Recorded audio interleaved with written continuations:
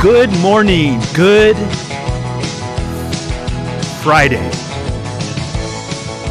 Not only Good Friday morning, but it is a morning that is Good Friday. This is Peter John. You, on this special anointed day of the Lord, are tuned in to Rogue Grace. And whether you are getting ready to come to service here at the Applegate Christian Fellowship at noon for our Good Friday service, or perhaps you were not able to get off work, maybe right now you're driving the kids somewhere, I want you to know that it is finished. Everything that you're looking for to validate your existence,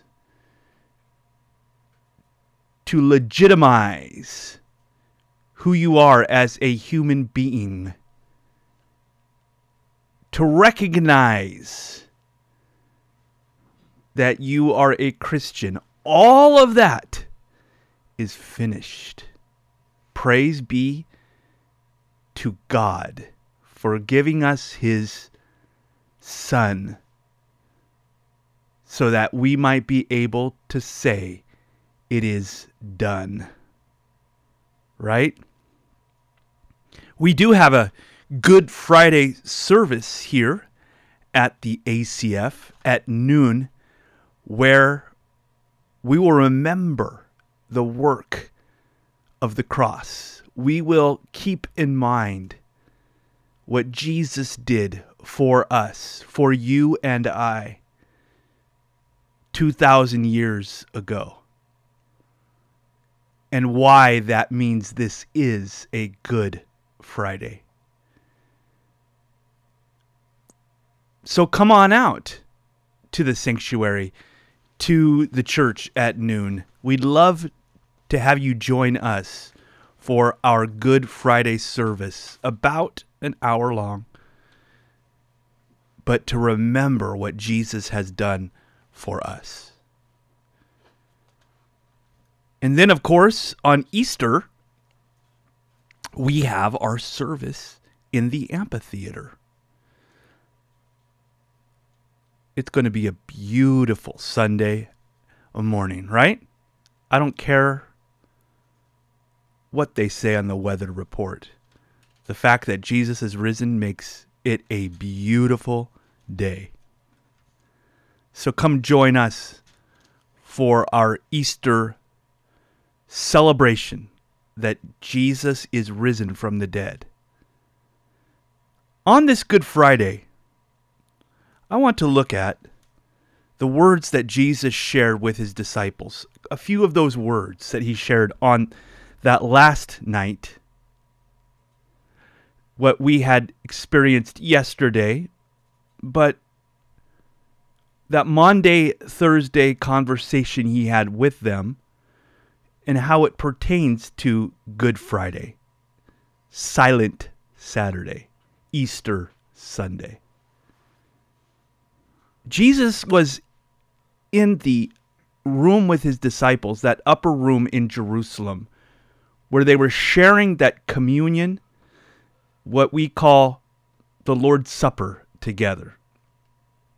He was transitioning the Passover that they had all grown up with into that communion experience. And you read about that Last Supper that Jesus shared with his disciples. And while everything is explained about the elements, they had the bread, they had the wine, they even had the hyssop. There's no mention of a lamb. I'm not saying there wasn't one that was there to be consumed, that had not been roasted, that wasn't on the table. But it never does mention that there was one. Interesting, isn't it? In all of the Gospels, in that Last Supper, there's never the mention of that roasted lamb that was always present for any Passover meal. And the absence of that lamb is imperative because Jesus Christ became the lamb. That's what it says to us. But during that meal, he's having a conversation with his disciples in the Gospel of John. He's having his final words to them before he's going to go to the cross. And he had washed their feet, and now he says to them, "A little while you will see me no longer. And again, in a little while you will see me." So he's calling his shot. In a little while you won't see me, and then again in a little while you will see me. So some of his disciples said to one another, "What is this that he says to us? A little while you will not see me, and again a little while you will see me, because I am going to the Father." So they were saying, "What does this mean, a little while? We do not know what he is talking about." And Jesus knew they wanted to ask him, so he said to them, "Is this what you are asking yourselves, what it means by saying a little while and you will not see me, and again a little while and you will see me? Truly I say to you, you will weep and lament, but the world will rejoice. You will be sorrowful, but your sorrow will turn into joy." Oh, praise God. Jesus, you're worthy on this Good Friday. You took the sorrow of your disciples and turned that sorrow into joy. You didn't replace the sorrow with joy. You transformed the sorrow into joy. Only the Lord can take what is sorrow and create something from that. Only the Lord can take a land mass where there is darkness and create light, where there's just solid sea and cause there to be land. Only the Lord can take where there was sorrow and make that joy. And I don't know what sorrow you have on this March mid-morning and afternoon. I don't know. You have a sorrow. It might be with your kids. It might be in your body. It might be in your marriage or your future or your past. But that very sorrow will be turned into joy. Not replaced by something else. Now, how could Jesus say these things and that it was beneficial for him to go away from these disciples? Because in that same passage, he says three things. They're in John. He will convict, the Holy Spirit will convict the world of sin, of righteousness, and judgment. Now, I'm thankful that Jesus didn't leave it at that, but went on to explain something. He went on to explain it so we don't misunderstand. And it's not what you might or I might initially assume when he says the Holy Spirit will convict the world of sin, of righteousness, and judgment. When we get back, perhaps this might be a curveball. I hope that you're blessed as we really think about and consider, for some of us, discover what Jesus meant when he said that he must leave and the Holy Spirit will convict of sin, righteousness, and judgment.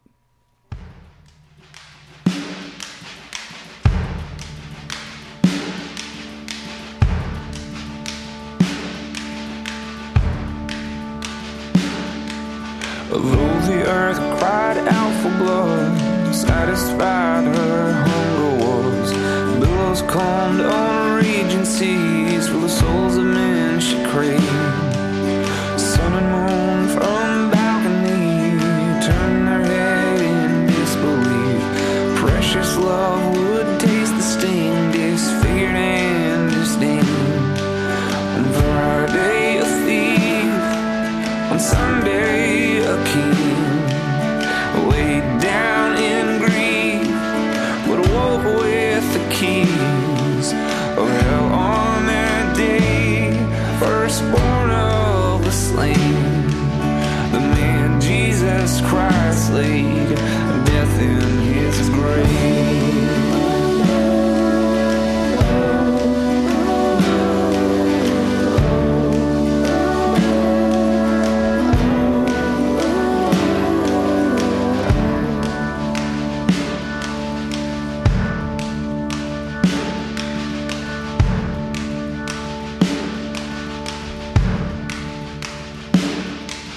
So 3 days in darkness slept the morning sun of righteousness, but rose to shame the throes of death and overturned his rule.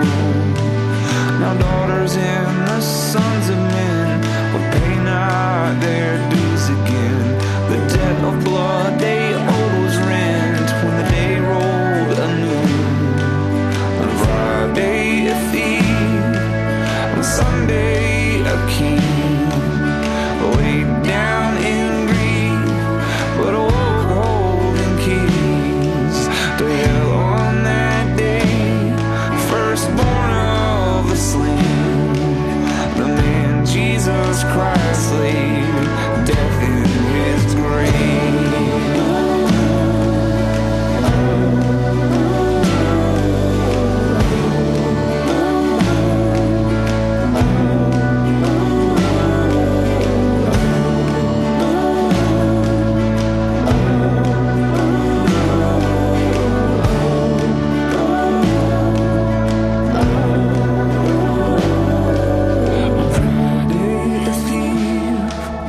Sunday a king, laid down in grief, but awoke with the keys of hell on that day.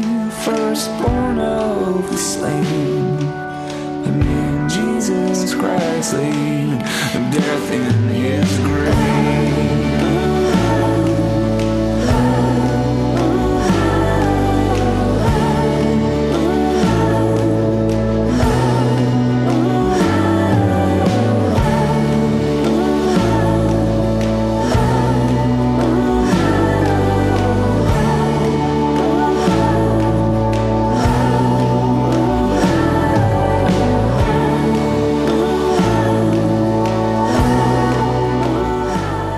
Laid death in his grave. Oh, thank you, Jesus. Praise be to your name. That no matter what we're facing as your people, your sons and your daughters, some of us are sick, some of us are anxious, some of us are lonely. The fact is, one day we will be with you, healed. One day we will be with you at perfect peace. One day we will be with you, no longer alone, because you have done just what we heard. You laid death in its grave. You are the first and the last, the everlasting Lord and God. On this Good Friday, we remember that. Jesus said to his disciples just before he was arrested, we touched on this last segment. Jesus said to them, "If I do not go away, the Helper will not come to you. But if I go, I will send him to you. And when he comes, he will convict the world concerning sin, righteousness, and judgment." So We mentioned last segment, Jesus in this last conversation he has before he is going to the cross, said to his disciples, I am leaving, but I am sending the Holy Spirit for these three things: to convict the world concerning sin, righteousness, and judgment. But he doesn't leave it at that. He goes on to say in the next sentence, concerning sin, because they do not believe in me. Concerning righteousness, because I go to the Father, and you will see me no longer. Concerning judgment, because the ruler of this world is judged. So I want to focus on those three things this morning, this Good Friday. I'm thankful that Jesus didn't leave it just at the Holy Spirit will come and convict the world of sin, righteousness, and judgment. But he went on to explain it so we don't misunderstand what that means. First, he says, the Holy Spirit, the Helper. He is going to come to convict the world of sin. What sin is that? Is he convicting me and convicting you? No, he's convicting the world of sin, and he explains, because they do not believe in me. It is one sin, singular. They do not believe in me. There is not the Holy Spirit nagging and convicting because you did this wrong and that is sin. You know, it's hard to live with a nagger. Now, if you're a husband, don't say amen if your wife is in the car. It's hard to live with a fault finder, ladies.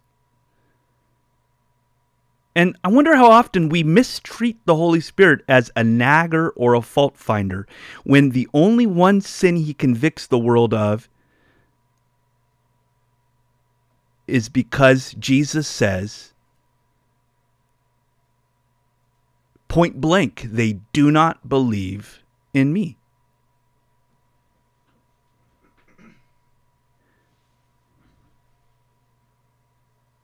Now he convicts, the second thing is not only of sin, but of righteousness. First, for a world that doesn't believe in Jesus, but then righteousness. Why? Because I go to the Father and you will see me no longer. Now, what does that mean that he convicts us of righteousness? He convicts you. He reminds you, in my opinion, what Jesus is saying here is the Holy Spirit is convicting you, reminding you, reassuring you of your righteous standing. Why? Because Jesus explains it. Because I go to the Father. That's your assurance.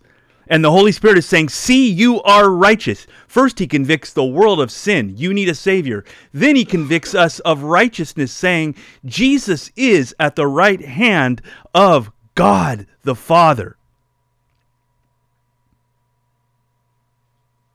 And the only way one can go to hell is not because of sins that they do or going to bad movies or stealing, but one, rejecting, neglecting, walking away from having the Holy Spirit say, you are righteous. He convicts you of this righteousness. It's beautiful to be convicted of righteousness. How often do you hear people say that? Oh, yeah, the Holy Spirit convicted me. Yeah, he convicted me of this sin, that issue. How often do you hear anybody say, oh yeah, he convicted me of righteousness, that I am righteous? That's what I want. Thank you, Lord. Say you got in an argument with your spouse as you were driving. You say things that you regret. That very moment, the Holy Spirit is saying, son, or daughter, I still love you. You are righteous in my eyes. And you know what you can say then? I am righteous. Not through how good of a spouse I am, or the pastor I am, or the person I am, but what Jesus has done. Oh man, this is good news. Wow. He convicts us how righteous we are because he has gone to the Father. He convicts the world of sin because they do not believe in him. And he convicts lastly of judgment. Why? Because the ruler of this world is judged. God is not going to crush you and judge you. He crushed and judged the devil, Jesus says. So notice these three beautiful statements. If he didn't explain them, we might think them otherwise, but he explains what he means when he says, I must leave you because the Holy Spirit will be sent. And when he is sent, he will convict the world of righteousness, judgment, and sin. And Jesus explains just what that means. Sin, because you did not believe in me. Not the Holy Spirit convicting me of every sin in any given day. Of righteousness, because I've gone to my Father. He's convicting you that you are righteous. And judgment, because the ruler of the world is judged, not you, not me. I'm glad Jesus explained it this way. Thank you, Jesus, for your commentary on that verse. Thank you. Of judgment. If Jesus hadn't explained it, we might interpret that to be about us. But no, it's not your judgment. It's that the devil is judged. You know what that means? Jesus is reminding us the devil isn't what he used to be. He's been judged. He's been stomped on. Jesus Christ has won the victory. That's why you are righteous. Because of those three things that he stated in these final words to his disciples. Because the Holy Spirit, has convicted the world of sin to believe in Jesus. He's convicted us of righteousness. That is, Jesus is with the Father. We are righteous. That's what he says. I'm not just making this up. I'm telling you what Jesus says. And finally, concerning judgment. Because not you are judged. Not I am judged, but the ruler of this world is judged. Praise be to our Lord and Savior, Jesus the Christ.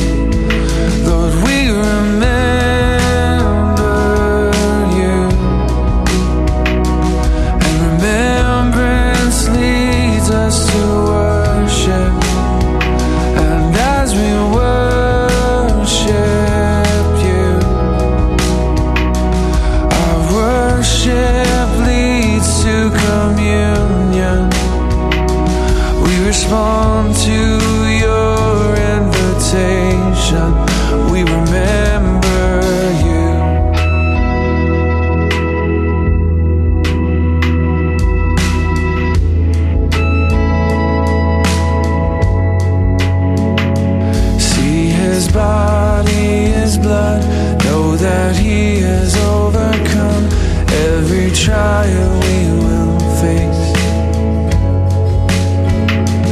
None too lost to be saved, none too broken or ashamed. All are welcome in this place. By your mercy we come to your table. By your grace you are making us faithful. Lord, we remember you, and remembrance leads us to worship.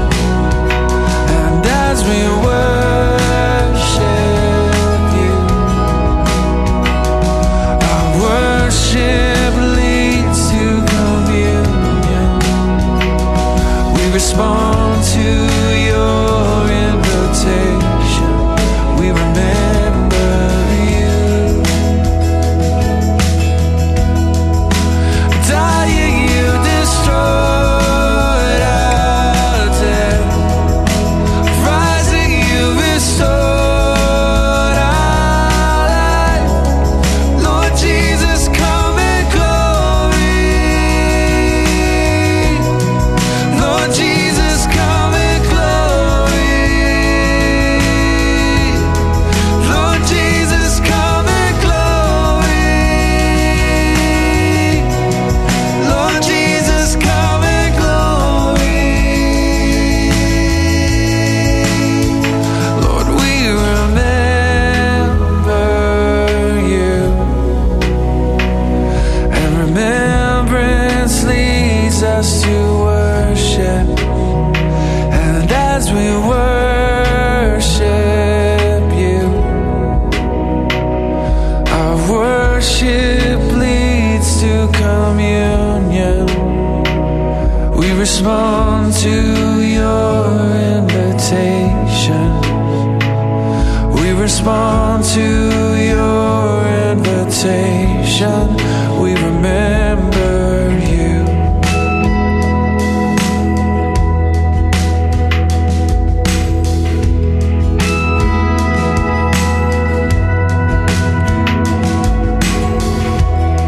And last little segment, we considered these last words of Jesus to his disciples in that upper room when he says, "The Helper will come to you. And when he comes, he will convict the world concerning sin, righteousness, and judgment." In last segment, we considered what those three things are, that they're not as we might assume them to be, only because Jesus went on in the next verse to explain them. That he convicts the world of sin, the Holy Spirit does, because they do not believe. Not convicting us of sin, but those that do not believe. Concerning righteousness, he convicts because I go to the Father. He's convicting you and I that we are righteous, for he is at the right hand of the Father. Jesus is. And the Holy Spirit, thirdly, convicts of judgment. Not that we're going to be judged, but because the ruler of this world is judged. So he convicts, but in an entirely different way than either we assume or we preach or we've read too often, in my opinion. God is not out as a Christian to catch you doing wrong. God's Spirit is the one that affirms you that you are right. The devil is the one who accuses you. He can even impersonate the Holy Spirit like an angel of light, we are told. But anything that condemns you is not of the Lord. For there is no condemnation in Jesus Christ. Now, if you do wrong, the Lord's Spirit is there to show you a way out, but he doesn't kick you out. He lifts you up. If you're feeling kicked out, pushed away, that is not the Lord. Now, as a dad or a mom, if you have kids at home, this is really practical for us to follow the example of the Lord. As parents, what do I mean? Listen, here's my word of advice. Don't catch your kids doing wrong. Catch your kids doing right.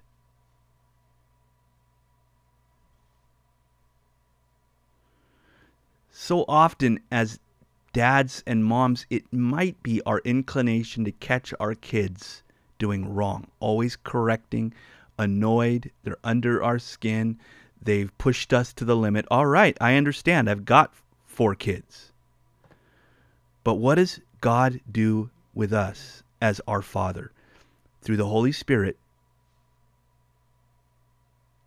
He doesn't catch us doing wrong.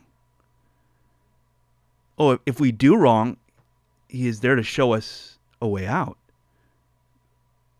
But He catches us doing right.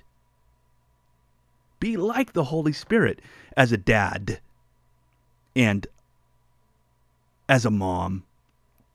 Be an affirmer, an encourager, not a convictor. See, imagine if the report card comes home, right? From your kiddo, and there's straight A's on the report card. A, C. All A's and 1 C. What is most of our tendency? Not to look at all the A's. We say, what's that C doing there? And then we wonder why our kids don't enjoy hanging out with us. Because nobody likes being with a fault finder. Now, we're to correct them, but remember what I said a couple segments ago? As a dad, as a mom, if we're going to follow the example of whom Jesus is referring to as our helper,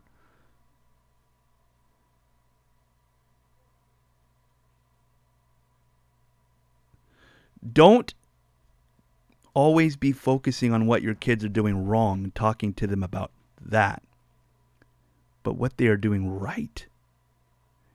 Convict them of righteousness, as Jesus calls it. No one wants to live with a fault finder. I'm just talking to myself, by the way, as well. So don't think I'm talking from some kind of ivory tower here. But convict your kids of righteousness. That is, don't focus on the 1 C. If Jesus does that to me, I'm toast. Focus on the A's. Catch them doing right. Catch them doing right, not always catching them doing wrong. That's just my little word of advice that I still need to learn from and take of just as much as any other guy. But more importantly than a word of advice, which that was, more importantly than that, way more to me, is that that's how God treats us as our Heavenly Father in those final words of Jesus before He went to the cross.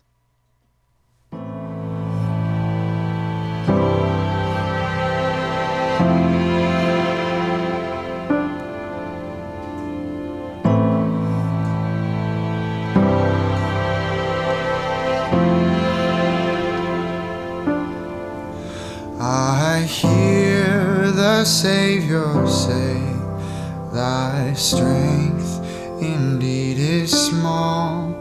Child of weakness, watch and pray. Find in me thine all in all.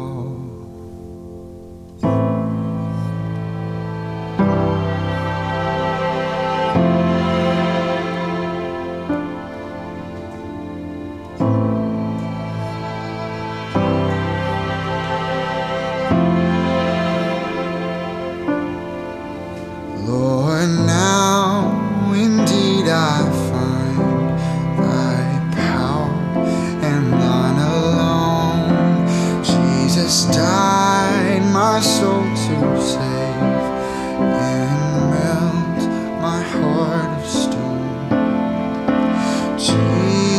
Jesus paid it all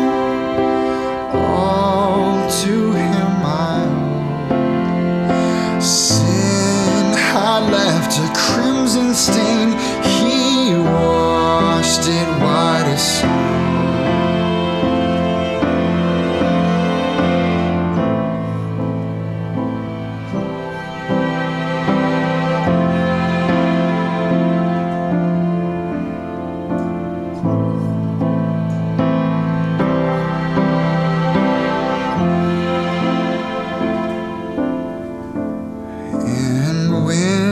Before the throne I stand incomplete.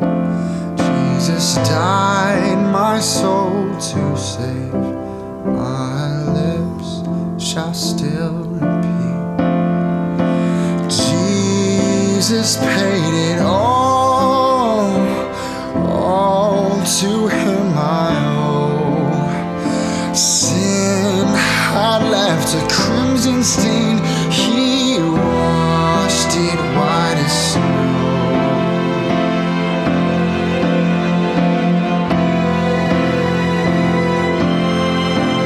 Oh, praise the one who paid my debt and raised this life up from the dead. Oh, praise the one who paid my debt and raised this life up from the dead. Oh, praise the one who paid my debt and raised this life up from the dead. Oh, praise the one who paid my debt and raised this life up from the dead. Oh, praise the one who paid my debt and raised this life up from the dead. Oh, praise the one who paid my debt and raised this life up from the dead. On this Good Friday, as we enter into the afternoon, I want you to consider this with me, if you should so choose. I want you to consider that on the cross, in his agony, as he was dying of crucifixion, as you know, he cried, my God, why have you forsaken me?"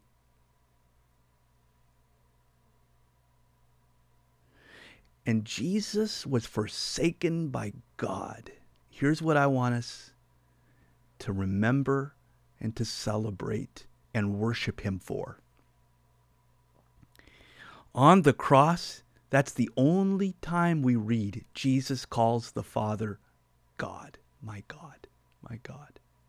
Why have you forsaken me? Why? On the cross, he called his Father God, so that now I can call God my Father.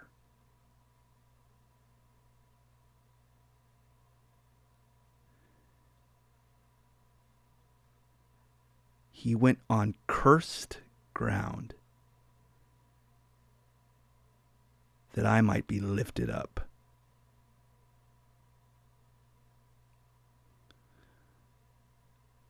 So that now I don't just know him as God, but also as Father.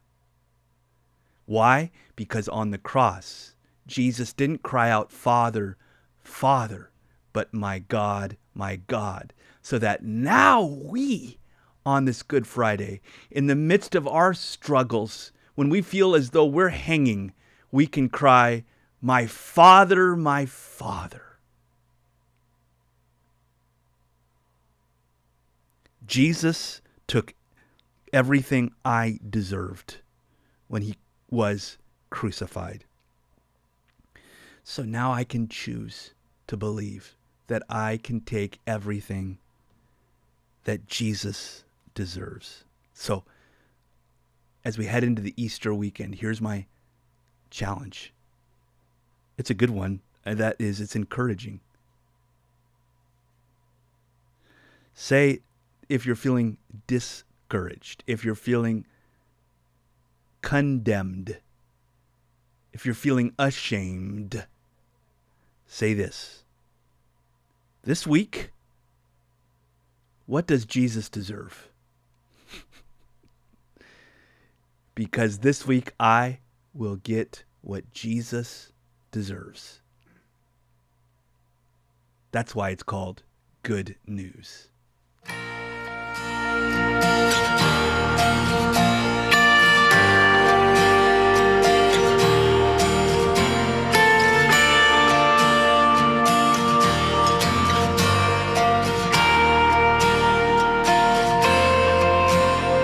Up to the hill of Calvary, my Savior went courageously, and there he bled and died for me. Hallelujah for the cross.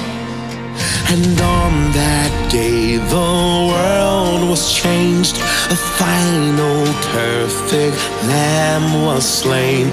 Let earth and heaven now proclaim hallelujah for the cross. Hallelujah for the war he fought. Love has won, death has lost. Hallelujah for the souls he bought. Hallelujah for the cross. What good I've done could never save. My debt too great for deeds to pay. But God, my Savior, made a way. Hallelujah for the cross. A slave to sin, my life was bound, but all my chains fell to the ground when Jesus' blood came flowing down. Hallelujah for the cross. Hallelujah for the war he fought. Love has won, death has lost. Hallelujah for the souls he bought. Hallelujah for the cross.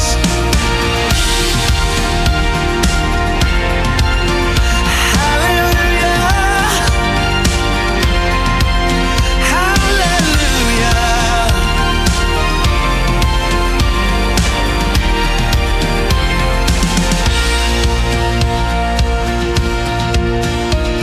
And when I breathe my final breath, I'll have no need to fear that rest.